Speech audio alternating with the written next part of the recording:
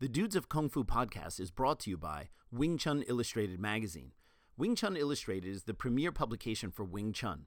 Published 6 times a year, Wing Chun Illustrated is a perfect bound, full-color, glossy publication.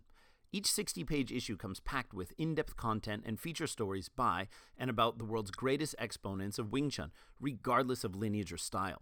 Wing Chun Illustrated has featured people like Emin Boztepe, Philip Bayer, Yip Chun, Gary Lam, Donald Mack, Samuel Kwok, David Peterson, Chan Chi Man, Mark Phillips, Wan Kam Leung, Sam Lau, Robert Chu, Sifu Sergio, Victor Kan, and many, many more. There are 2 ways you can enjoy this fantastic publication. Go to wingchunillustrated.com and order the magazine as a print on demand. The print quality is simply amazing. Or download the Magster app and get a subscription. That's Magster, M-A-G-Z-T-E-R. This way, when the new issue hits the stands, you'll automatically receive it as a download onto your smart device for offline reading. In fact, with your new Magster account, you can access the magazine on multiple devices: iOS, Android, Kindle Fire, and web browser. To make the deal even sweeter, listeners of the Dudes of Kung Fu podcast can use the coupon code DUDES to get a 6-month complimentary digital subscription. That coupon code is DUDES, typed in all capital letters. Go to Magster, again M-A-G-Z-T-E-R, to register, add the 6-month subscription to the cart, and apply the coupon code at checkout. The Dudes of Kung Fu love Wing Chun Illustrated magazine.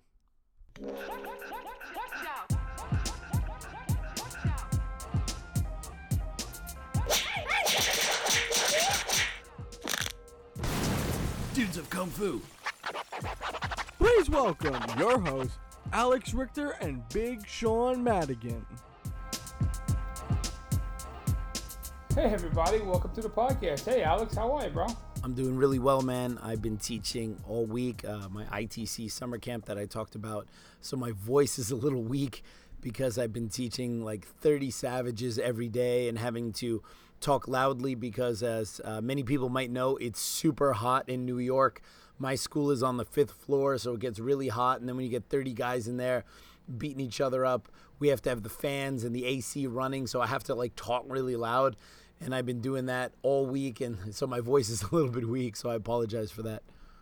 Yeah, I know you do the ITC once a year, right? Yes, I do. At the end of June. Yeah. At the end of June, yeah. It looks awesome. I mean, the pictures they posted online were phenomenal. And I saw that you, looks like you were even working, I don't want to say Brazilian Jiu-Jitsu or wrestling, but more of a tackle situation or wrestling type situation. Well, so one of the things that I like to do, because I do consider myself kind of a purist when it comes to Wing Chun, like in terms of the art, I really like it, but I always feel that what Wing Chun needs to do is modernize the way it's trained and the way it's taught.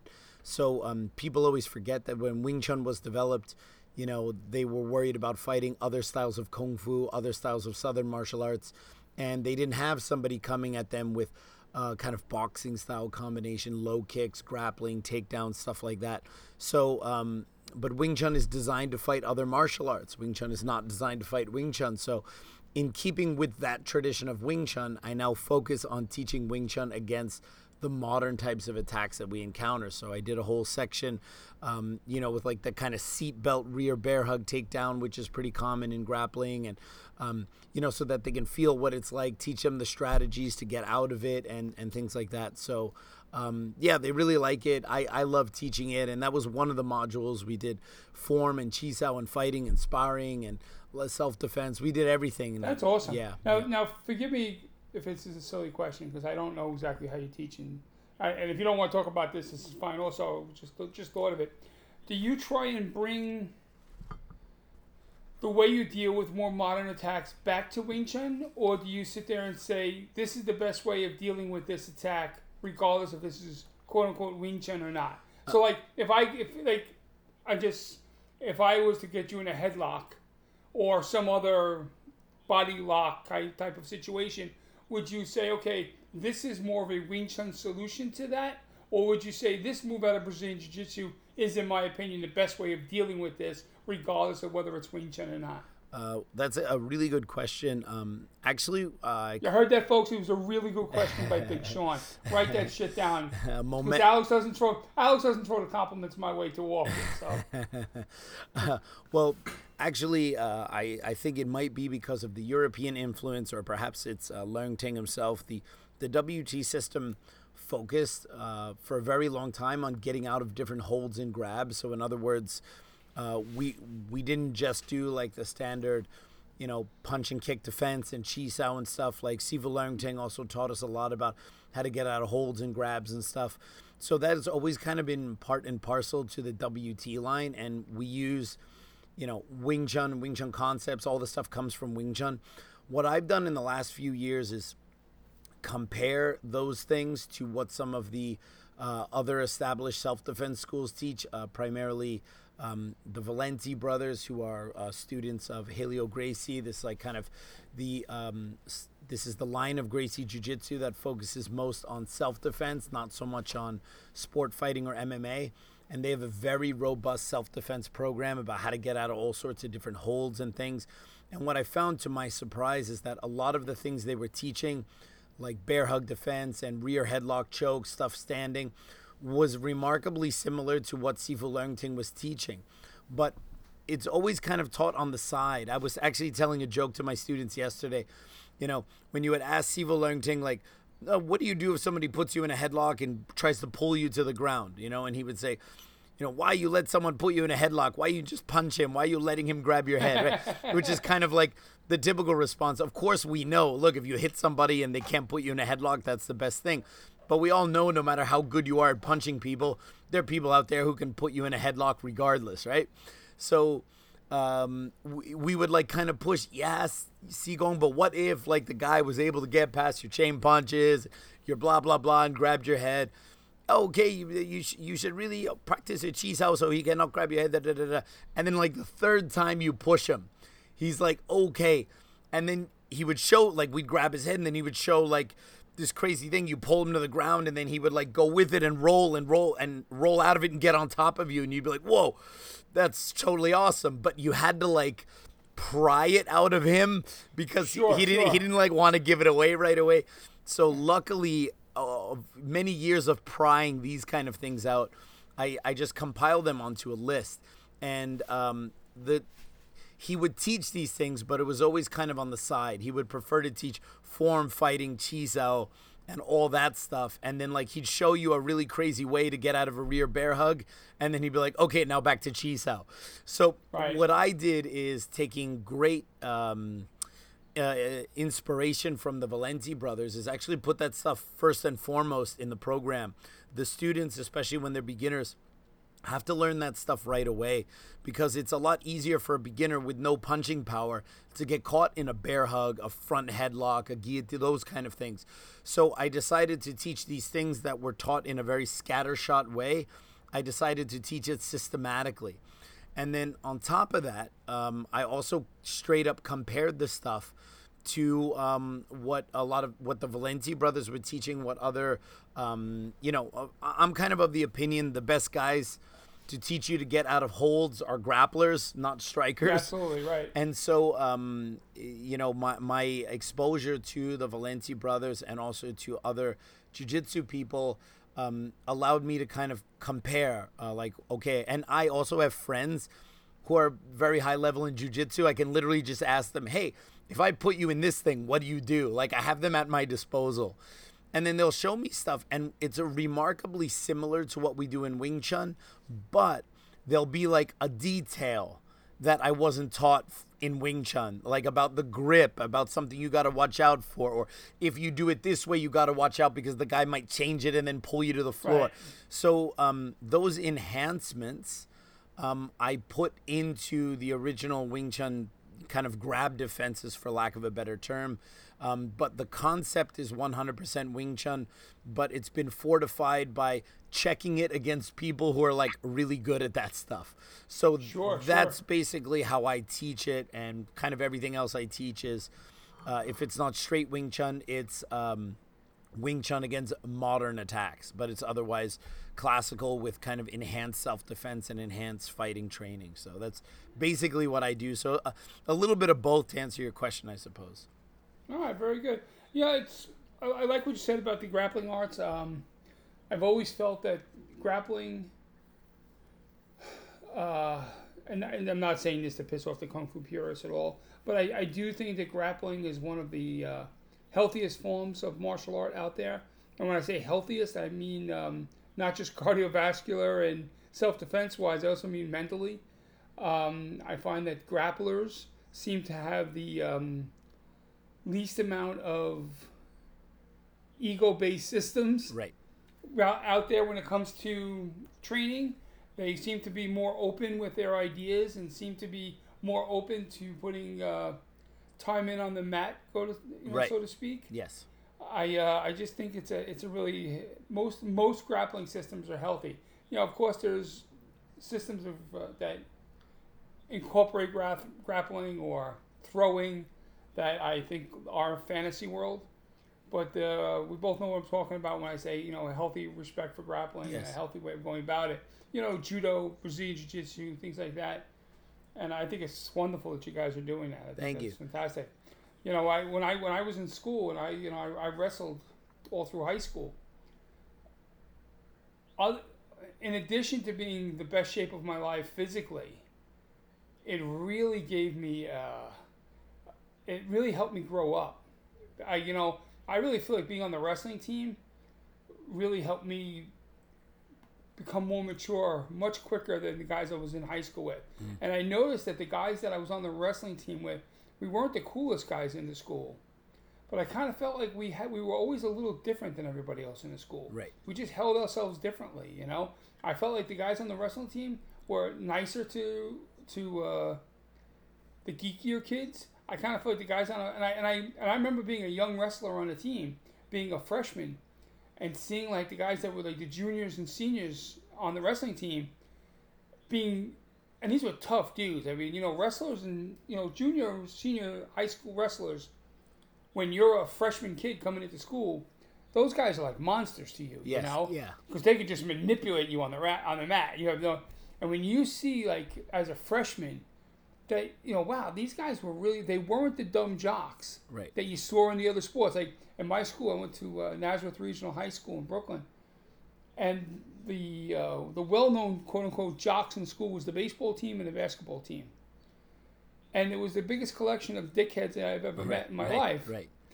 And I remember thinking like the wrestling team just wasn't like that, and I really learned a lot from the juniors and seniors, just how to treat people, and I just you find that a lot in grappling arts. I just think it's a healthy expression of combat. Yeah, absolutely, and also because it's very organic and it's very straightforward, and this is I've taken a lot of inspiration from that in terms of how I have my guys practice Chi Sao so that it's not done in the as a passive aggressive game of tag, that they kind of go continuously with each other, and then if one person hits the other person, you just keep going and you try to patch up those, but it doesn't become this, haha, I got you with one shot, we stop. Haha, I got you with one shot, we stop. It has to be part of a continuous action so it works as a backup system for the flow that is fighting.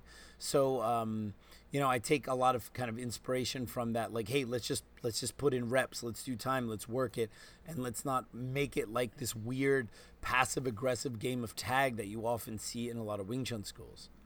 That's a great topic, and I think that should be a topic on another podcast for us on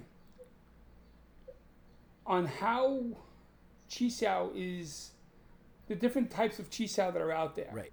Or different types of Chi Sao that we've experienced. Because I like that. And although I've never, it's going to be crazy, Alex and I are friends for years now. I don't think I've ever seen you do Chi Sao. And I don't think you've ever seen me do Chi Sao.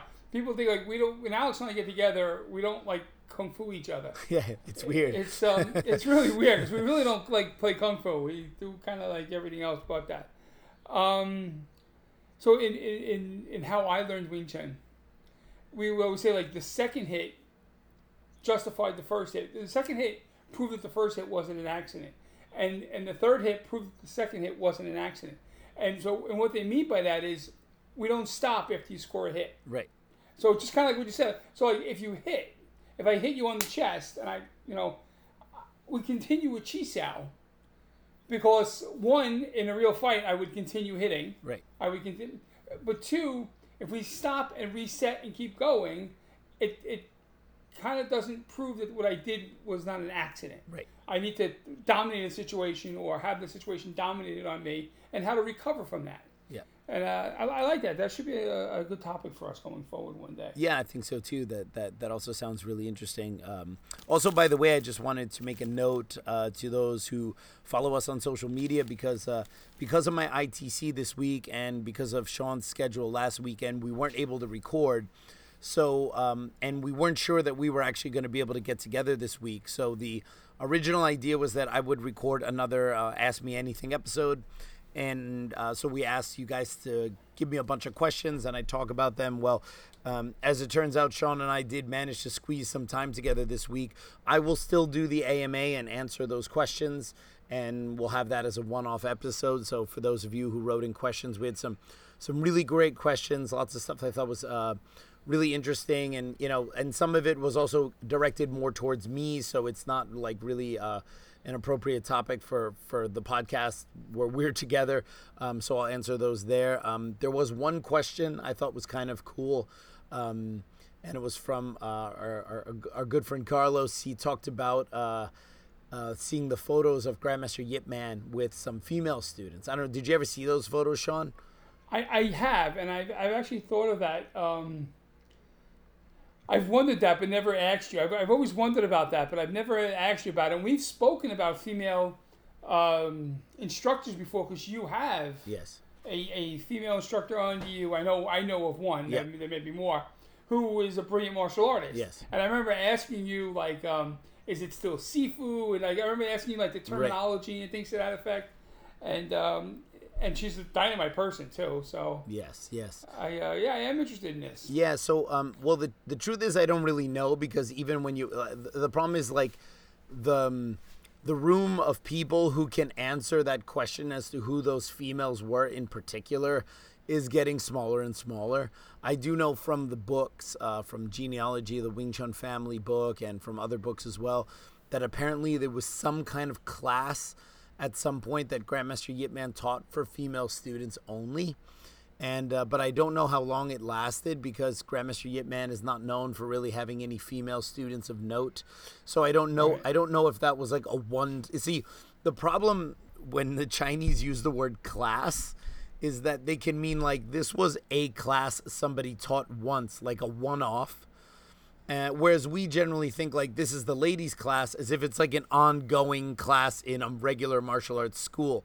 Sure. And when I hear the Chinese say like he taught a class for women, I don't necessarily think that means it was an ongoing class. That really might have been a one-off, and it was probably a favor to somebody, because from what I heard, I don't think Grandmaster Yip Man was actually that keen on teaching women.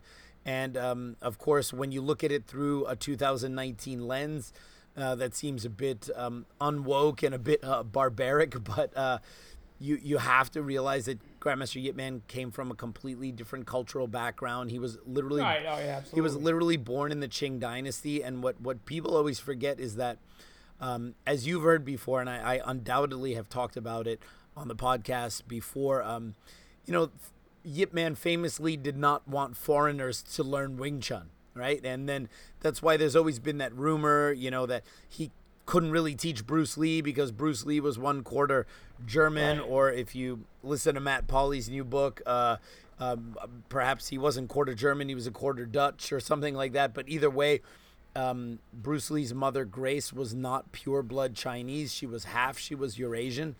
And that being some kind of reason for Yip Man not teaching Bruce Lee. And this is...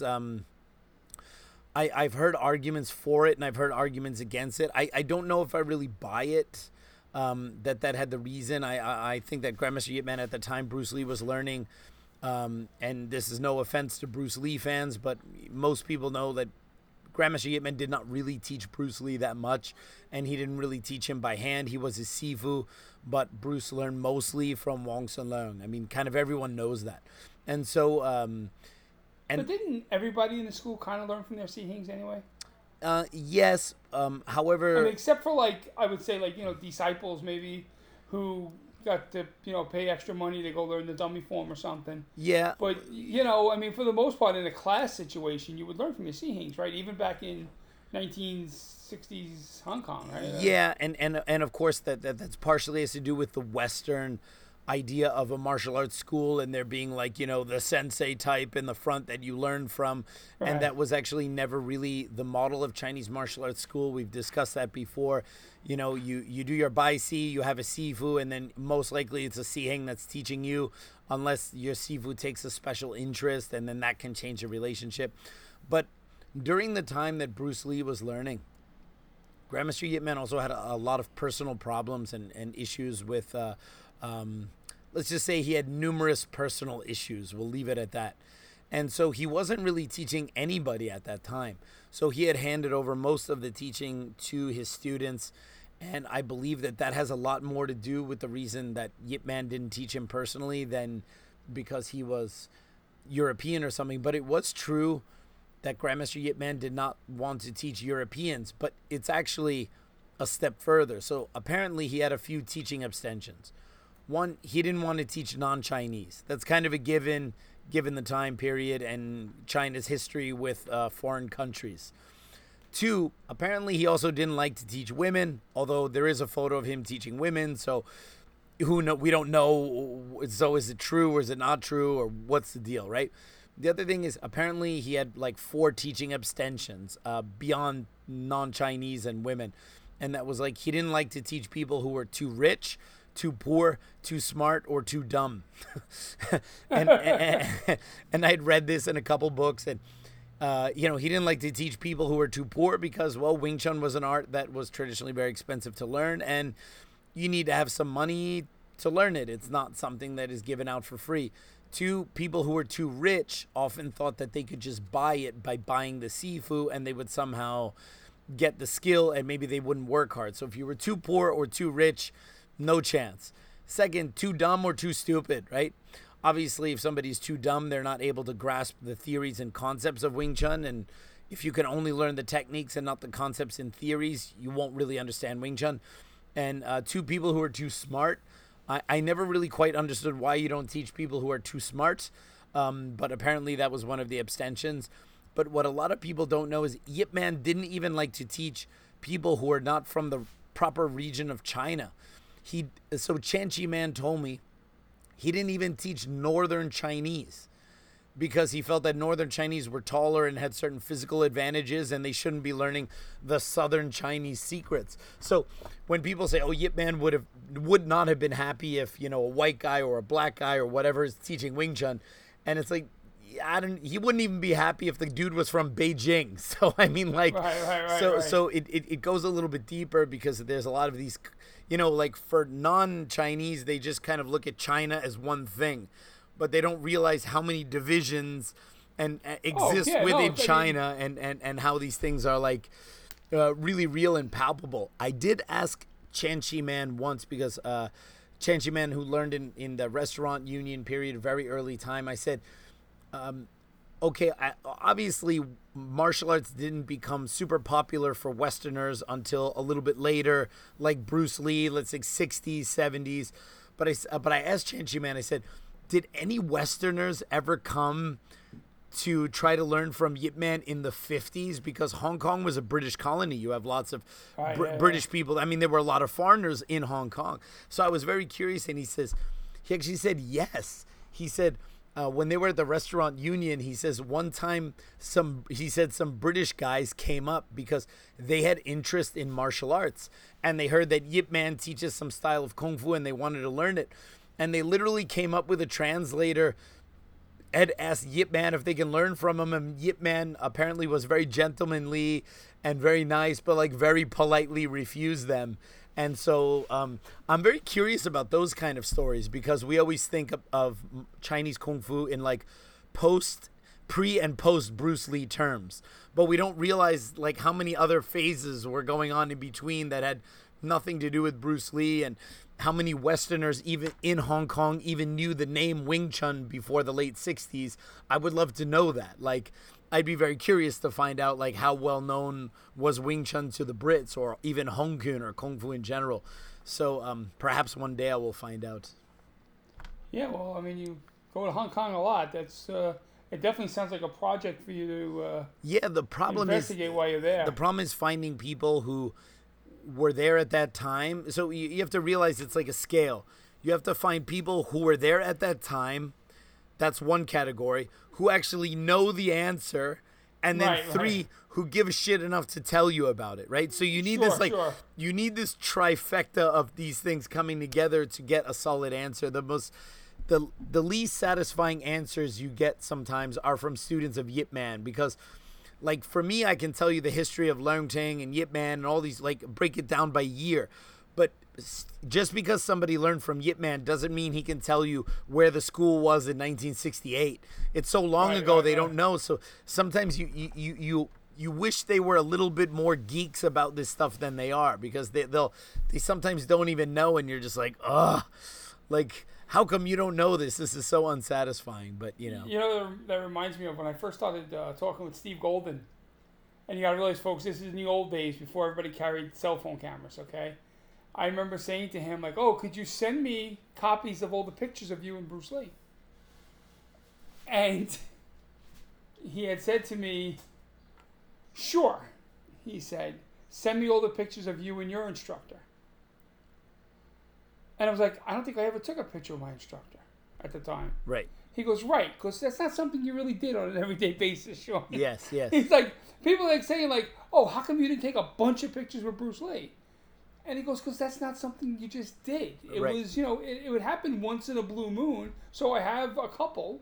He's like, but people like, equate like today. I mean, if one of your students was asked, oh, show me pictures of you and, Sifu Alex. Oh, well, here's 750 that are posted on social media. right. But, back then, that just wasn't a thing. When I say back then, I'm talking just 20 years ago, Yeah. 25 years ago. You know what I mean? It wasn't just something that you did, Right. It's, Well, I mean, the phones, it's like, it's amazing. Like, my parents took a lot of photos of me growing up, but I think it pales in comparison to like how many photos I have of my kids, just because it's so easy. Oh, I right. mean, you used to have a camera and film and then take it to the place to get it developed and then bring it back. It was like such a process. And now Right. I remember it was a comedian. I don't know if it was Norm Macdonald or somebody. I think it might have been one of his last bits on the David Letterman show. And he was talking about people like, 2-3 generations from now going like, hey, do you want to see 50,000 photos of my great granddad? right, Like, right. Where it was like, he was saying like for him, his father had like 2 photos of his grandfather and that was it. Right. And, Right. and now it's Sure. like, I have my kids like, and Facebook reminds me every year what I posted the year before and 5 Right, years right. earlier. And then you could see it. And it's interesting. I mean, it's the one nice thing I have to say that's come out of social media is having this record, so you can like go back and see your kids grow and see my school change, Right, yeah, and see sure. people develop it to a much greater degree than existed before. So yeah, it's interesting. Yeah, but these kids today with their rock and roll music, they're spoiled. I saw the comedian. I know we're not allowed to talk about this comedian anymore, right? But Louis C.K. Yeah. I remember seeing him on some. I don't know if it was Jay Leno at the time or some other late night talk show, and he was talking about his kid sending him a text or him sending his kid a text, and like he sent the text and like 3 seconds went by and his kid was like, did you send it? Because I didn't get it yet. And he's like, give it a minute. And she was like, but I didn't get the text yet. And he's like, I sent it from my phone. It has to hit like this pole, then hit a satellite, then find another pole, then find your phone amongst the 700 phones within a half a mile here. Right, You right. know? It's like, people like, it's getting, spoiled, I guess, is the... Yeah, I mean, think about it like, I mean, back in the days when you wanted to order something, you had to like maybe cut the mail order thing out of the magazine, send a Oh, check.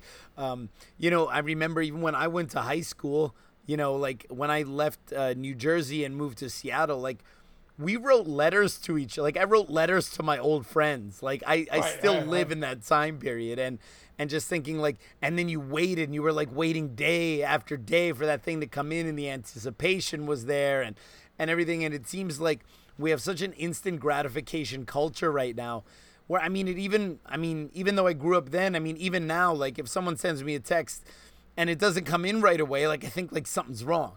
Because Right. we've now been like, our brains have been changed that everything is instant gratification and everything has to be answered now. And so, yeah, I think, even for us old dogs, we've been retrained already. And just one quick thing about me and geekdom. One of the first things I ever geeked out about is I used to write letters to Elvis Presley when I was a kid. Oh, yes. I used to Elvis Presley Boulevard. I used to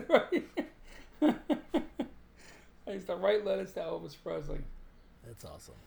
Oh, man. Tonight's main topic is being brought to you by Sifu John Crucione at Laughing Dragon Wing Chun. We know John for a long time, and he's known as an old school guy teaching real-world effective Wing Chun. John's been involved in the martial arts for 50 years, most of that in Wing Chun, and he's one of the most respected teachers on the East Coast.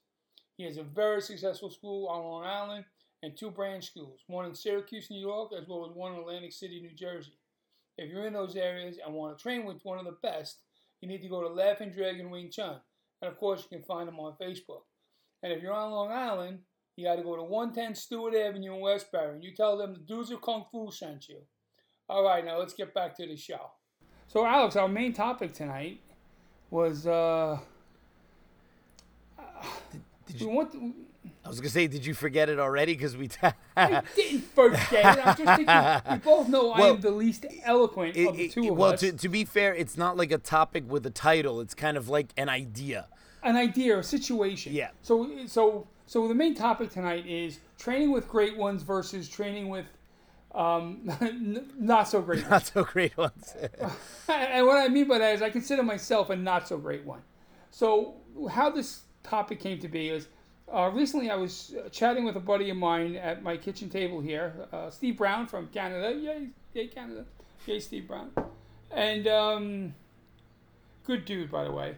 Anyway, so we were chatting at the table and we were talking about seminars and things to that effect. And I had kind of said that at a certain point in my life, in my martial arts career, I decided, I kind of had this realization that I didn't need to learn from great ones anymore. I have great ones in my life. Steve Golden is a great one. In my mind, Steve Golden is magical. He can make things happen. He could do things that I always say normal people can't do. And of course, there was a time when he had to figure things out. But in my mind, as I see him now, like he does shit and people look at him and say, how the fuck did he just do that? Like, how did he make that work? You know, and it's because he has an understanding of timing and things. I'm not saying there's anything magical about what he does. But I do think most of us as martial arts practitioners don't attain that level of proficiency in the martial arts. Most of us are what I would call working men martial artists or working women martial artists. And what I mean by that we're instructors or practitioners who get punched in the face, who have to, are still working things out, can't pull off a certain trap, can't make a certain footwork work for them, a certain strategy, a tactic, things to that effect, and really have to put stuff in the testing environment to really find things and make them work. And I feel that me as a blue collar martial artist, as a working man martial artist, I've gotten more out of that lately than I would from training with insert name here of the most, established brilliant one. If we were gonna take it out of the martial arts to take away anybody's hurt egos, with my obsession with guitar, if someone said to me, "Oh, Sean, I can arrange for you to, take a guitar lesson from Eric Clapton," well, I would do it because it would be awesome to learn from Eric Clapton and play with Eric Clapton, and I'm sure he'll be able to sit there and say, you should try this or that. Quite frankly, I'm going to get more out of the guy who's running a guitar school here on the island, or someone who's given lessons and is not one of the great ones, but he's working his way towards there, because he's closer to the level I was than an Eric Clapton is. Right. He's just closer, so he'll have more of an understanding of where I am in my development than, say, an Eric Clapton or a Jimi Hendrix or whoever was insert the great one. So if we're going to look at martial arts and we're going to just, I mean, pick a name. I don't care if you want to pick a name of someone who's just brilliant and can just do things. And you say, oh man, how do they make that work? They can just do brilliant things. They're further away from you in your development level than the working man, the blue collar martial artist, and the blue collar martial arts instructor. And I just kind of feel like I think people have fallen into this bad habit of searching for and only looking for the famous ones. Oh, that it almost becomes like the more famous the instructor is, the more legit they are in their minds. And, although you're probably a better instructor now than you were 5 years ago, 10 years ago, I bet 5-10 years ago you worked as hard as you work now to get the best you can. You know what I mean? So I think we have to sit there and say, like, I want to learn from people that may not be famous but are still making it work and getting it done, because they find ways of doing things. Right. Yeah, it's also, by the way, speaking of Eric Clapton, some interviewer once asked Eric Clapton, what's it like being the greatest guitar player in the world? Do you know what his answer was? They say the ex-Prince. You got to ask Prince, right? Yeah. Which I thought was great. Yeah, so, well, I think you're right. I mean, obviously, it also depends a little bit. I think this is one of those topics where it's difficult to paint everything with kind of a single paintbrush, because there are shining examples of people who are high-level, brilliant name, like, let's say, a name brand person in a martial art, who are also kick-ass instructors and are great with regular, non-brilliant people, right? Mm-hmm. And just as we know, there are plenty of examples of people who are absolutely brilliant in martial arts and couldn't teach a beginner if you held a gun to their head, right? And the same thing goes for no-name people. There are no-name people who are great, and there are no-name people who are terrible. So I mentioned this, I think, a long time ago, like maybe in one of our early seasons. One of my good friends, we've had him on the podcast before, Doc Chang, told me, and I hope I'm not misquoting him here, that Dan Inosanto said that when you want to learn a style, it's sometimes best to go to the number 3 guy. And by number 3 guy, we don't necessarily mean like, I kind of look at it more like a number 3 type, because the number 1 guy, that let's say the guy who's either the head of a system, a founder of a system, or like just even the main guy of the school, that person has established their name, their reputation, and so it might be hit or miss if that guy still cares about teaching people, because they're established and they're the name and they're the money. The number 2 guy is often the guy who might become the successor, and he is usually kind of a sycophant, kind of an ass kisser to the number 1 guy. So he's usually also a terrible guy to learn from, because that guy is just worrying about his position in the school, the style, whatever. The number 3 guy, who's so advanced and he's all the way up there, like maybe the same level as the number 2 guy, but is not vying to be a successor or the next leader or whatever, that's the person who's there really for the passion of the art. And that's probably the person who's best suited to teach you, because they're not the founder who might be established and not give a crap. And they're not the successor who's just worried about being the successor. They are there genuinely for the love of the art. So this kind of like number 3 type. And of course, the person might be the number 4, number 5, number 6 in there, but it's like, it's this kind of type. The best person who doesn't have a political stake or doesn't employ politics as something as being important might be the person to learn from, because they're really doing it for the genuine love of the art. And I think that that's kind of a cool thing. But of course, it's also access. I mean, imagine that you live in the same town. Let's say you're a Brazilian Jiu-Jitsu person and you live in the same town as, I don't name like any kind of top of the food chain Brazilian Jiu-Jitsu guy, and you can learn from them.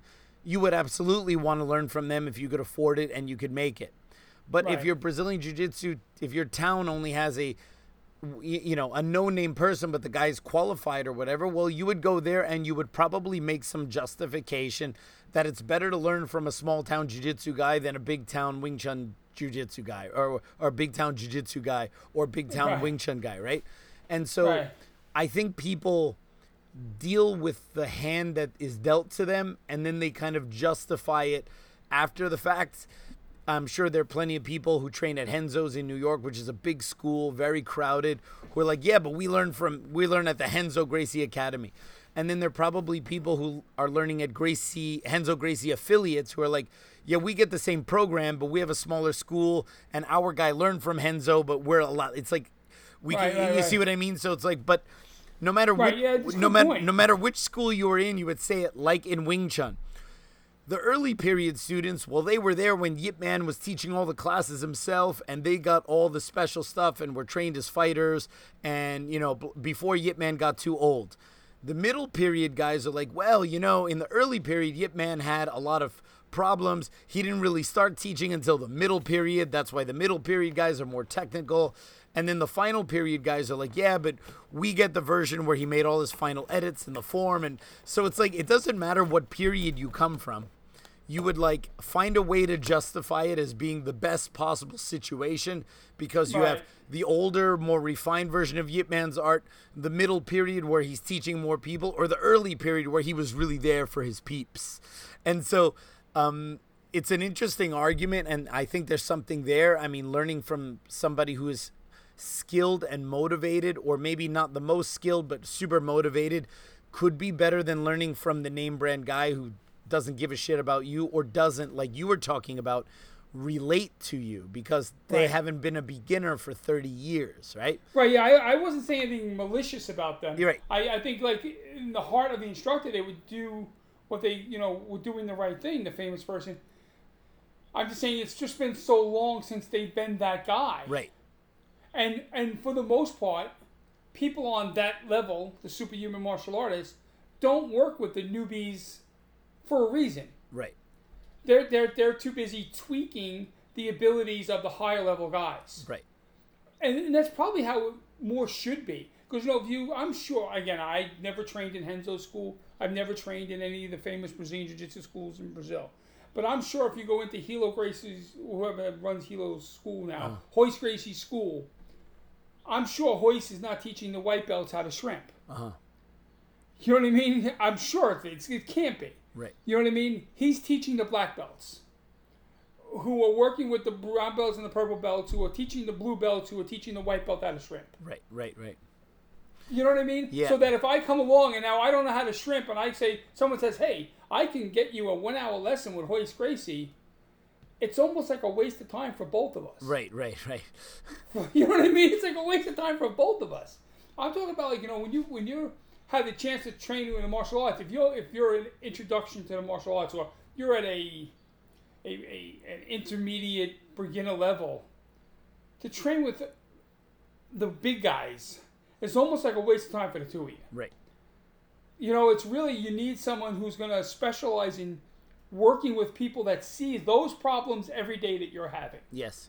You know what I mean? Like, because the big name guy, and we're going to just keep it Brazilian Jiu-Jitsu in this part here because I don't want to offend any Kung Fu people. Like, the big name Brazilian Jiu-Jitsu guys, Hoist Gracie is so far past looking to see if a guy's hips are stacked right or not. Right. Because everybody he works with knows how to shrimp and knows that, not to put pressure on this ankle, instead it should be this ankle, or thinks, what the checkbox are off. Like the technique has probably like 10 check boxes for it to make it work. Right. He's used to working with people that automatically check those boxes off every time. Yes. You know what I mean? Like, and he's got to, get the specialty parts, the tweaks to get it to work. And the idea that, but there's somebody in the school who teaches shrimping to new people all the time, who runs into all of the problems all of the time. Right. And gets it done. Yeah, absolutely. Yeah, I mean, I think like anything else, it has to do with the culture of the school. So actually, to your point, many years ago, I did a seminar with Hoist Gracie, and there were tons of black belts there, purple belts, and I was like a nothing belt, right? Right. And I'll tell you what, he taught a seminar, it was for all levels, and he focused on like teaching self-defense stuff, like, so it was like kind of Brazilian Jiu-Jitsu for the street. And he came over and spent a bunch of time with me and showed me a bunch of basic stuff and was like super helpful. And so, I mean, I think it depends, like, because It depends on how this culture of the school is set up, how professional the school is, and also how structured the teaching program is. So, some schools, they're very big on instructor training. So anyone who's teaching you is totally qualified. And the instructors who are at the top, they also know that beginner teacher program and progression. So that means that sometimes they're still in it because they're teaching other people how to teach it. But if the school is a little bit more, if the head instructor is a little more hands off, it's a difference between like you have a figurehead of a school and you have a figurehead who's there all the time. Right. Then that also tends to change the dynamic a little bit because there are plenty of figureheads who are like, yeah, it's their school, but they breeze in a couple times a month and maybe say something and walk out. And it's another thing like, you go there and that person, that celebrity is there every day teaching. So that also has a bit of a difference to it. And also in my own personal career, I learned for 9 years, I learned privately and through seminars directly from my Sigong, from Sifu Leung Ting. And that was great. He taught me the wooden dummy. He taught me the long pole. He taught me the Buji Chi Sao, and he also re-taught me on all the basic stuff. And that was learning it directly from the grandmaster of the system. And I'm super, super grateful for that. But the other guys that I learned from within his organization, the other high-level guys, let's say number 3 types, to use what we were talking about before. Right. Leung Ting's brother, Leung Kun, or Sifu Cheng Chun Fan, one of his old training partners, or Sifu Leon Tim, one of his old students. These guys gave me a kind of insight that I would have never gotten from Sifu Leung Ting. And, not that he wouldn't have given it, but they have a different perspective because they knew him and followed him for many years. So they could I could show them something he taught me and they could say, he showed you how to do it like this, probably because he wants you to apply it in this way, this way, this way, this way. And so I would get this context from them that I wouldn't have got from Sifu Leung Ting directly. So I'm extremely grateful to have had these other instructors, also Sifu Carson Lau, who helped to kind of put these things together for me a little bit that I wouldn't have understand had I only learned it from Leung Ting. So sometimes I call it contrast training. We can do it both in individual techniques and we can also do it with different instructors. I don't know if you've had this experience, but in my school it happens all the time. So my student Craig, he's the head instructor for basically all the students who come to my school. He's the Sifu of the students, right? Right. He tells them, from day one, how to do the footwork, send your hands forward, the principle, the concept, punch, step, all this kind of stuff, right? Tells them the same way I taught him until they're blue in the face, or until he's blue in the face, keep your elbows in, keep your head back, stand this way, all the standard Wing Chun stuff. Then his students will come and take a class with me. And they expect maybe because I'm their Sigong, I'm going to teach them some kind of crazy hocus pocus that their Sifu is just holding back from them. And when they come to my class, I teach basics, fundamentals, that kind of stuff. And I literally say to them the same exact stuff that their Sifu tells them. And let's say, for example, in WT, we turn 1 foot at a time, right? When we shift. Right. So let's say, I go hey, you're not turning right. You need to turn 1 foot at a time and then come back and the other foot and so on. And then they go back to their Sifu. They're like, hey, Sigong told us we need to turn 1 foot at a time. And then and he's looking at them. It's like, dude, I tell you this every day, but it's that's so funny. Sometimes when you hear it from someone else, if there's a perception or maybe more authority or more experience, it holds more weight. And I always found that the best instructors in any martial art are people who learned from a great teacher, but also either had another great teacher or another influence that gave them some further context that they wouldn't have got with that one teacher. Think of Yip Man didn't learn much from his Sifu because his Sifu died when he was very young. So he learned from his seeing Chung So and then maybe from Leung Bick. So the contrast of what those guys showed him strengthened what he learned from his first teacher. Same thing with Leung Ting and his first Sifu, and then later learning from Grandmaster Yip Man, and then same thing with many instructors who had a primary instructor and then later learned from somebody else who gave them that kind of context. So I think the idea that you can should and only learn from one person who is your Sifu it's not only dated, but I also think it never even happened in history. I don't think it's actually that as common as people think it is, that the greats really only learned from one person. They usually had some other people in the background that maybe were not as famous who were helping them get to that level that they got at. Right. So that makes sense. Yeah. Yeah, think about Bruce Lee, right? How much did he learn from Grandmaster Yip Man? Right. How much did he learn from Wong Sun Leung? How much did he learn from William Cheung? How much did he learn from teaching his own students? How much did he learn about kicking by looking at what the Taekwondo and American karate guys were doing, right? So how much was he influenced by other people who are not Yip Man, right? And I'm sure that everything he saw there added to his overall knowledge and gave depth to what he learned from Yip Man. But it wasn't exclusively from that one person. I think everybody kind of operates this way. Sure.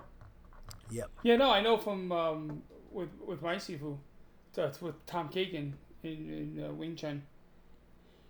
Someone had once tried to break my balls online, saying, "Oh, your Sifu didn't learn the knives directly from Moyat, or some other stupid fucking thing." And I remember saying something to my teacher, and he laughed and he said, that's how we were taught. He goes, we learned everything from our seeing. He goes, maybe Moyat would correct you on something if he was in the mood while he was walking by, or if you were in his backyard on Father's Day working on something or whatever. But he would say, "Oh, let me see this," and correct something small. But for the most part, you learned everything from your seeings. Right. That's what you learned. It was just, it's, in fact, he told a story. I won't say the name of the person. He said one time Moyat was in his office painting or doing calligraphy or something to that effect. And he said from the office, he bellowed out, "Who's working on the Zhang?" And one of his guys yelled out, "It's me, Sifu." And he said, "Well, you suck." And he's like, "Someone go over there and show him," because he could tell from the sound of the Zhang, Right. that he didn't like the way, the timing of the way things were here. He was hearing things hit. And it was just funny, he goes and, one of this person's upperclassmen came over and said, "Oh, you should do it this way," And that's, I just found it to be amusing. And That's funny. yeah. Awesome. Cool. All right, dude, this is a lot of fun. Yeah, this was a lot of fun. I'm glad we actually were able to get together this week, and I'll record a quick AMA. Next week I'm gonna take a bit of a break because this week was really tough for me. But it will give me some time to maybe do that AMA for our for those of you who asked me all those questions, and then we'll go ahead and get that one out. So I look forward to that. And yeah, this was a lot of fun. We'll do it. We'll do it again soon. Talk to you later, bro. Bye. Bye. Thank you for listening to our latest episode. Please help us get the word out there by sharing this and other episodes on your favorite social media platforms. If you're enjoying the Dudes of Kung Fu podcast, there are many ways in which you can support it. Go to dudesofkungfu.com/support to find out how you can help your favorite Kung Fu podcast. We are currently using Patreon to automate great benefits to those who support the podcast. As a supporter of the Dudes, you'll get early access to episodes, as well as a number of other benefits based on your donation level. This includes in-depth topic lectures and even monthly live video conferences with the Dudes. Again, go to dudesofkungfu.com/support to find out more about that. As always, you can help support us in small ways as well. Give us a like at the Dudes of Kung Fu Facebook page and share links to episodes. If Twitter is your preferred social media outlet, you can follow the Dudes of Kung Fu there as well. Both Big Sean Madigan and yours truly are on Twitter too. Dudes of Kung Fu is now also on Instagram, so tag it along with the hashtag Dudes of Kung Fu whenever you post something related to the podcast. A great way to support the Dudes is to rate and review it on either the iTunes or Android app stores. The written reviews are immensely more helpful than just giving us a 5-star rating. If you have any suggestions for topics or guests, please write us at the Dudes of Kung Fu Facebook page. Please understand that neither Sean nor I can guarantee a response, but we will consider any serious suggestions. And finally, I ask that you help spread an open dialogue with other practitioners of martial arts. Chinese Kung Fu in particular has long since suffered from caustic political discourse, which can only change with you. Remember, the person you wholeheartedly disagree with doesn't love martial arts any less than you do. Take care, and thank you for supporting the Dudes of Kung Fu!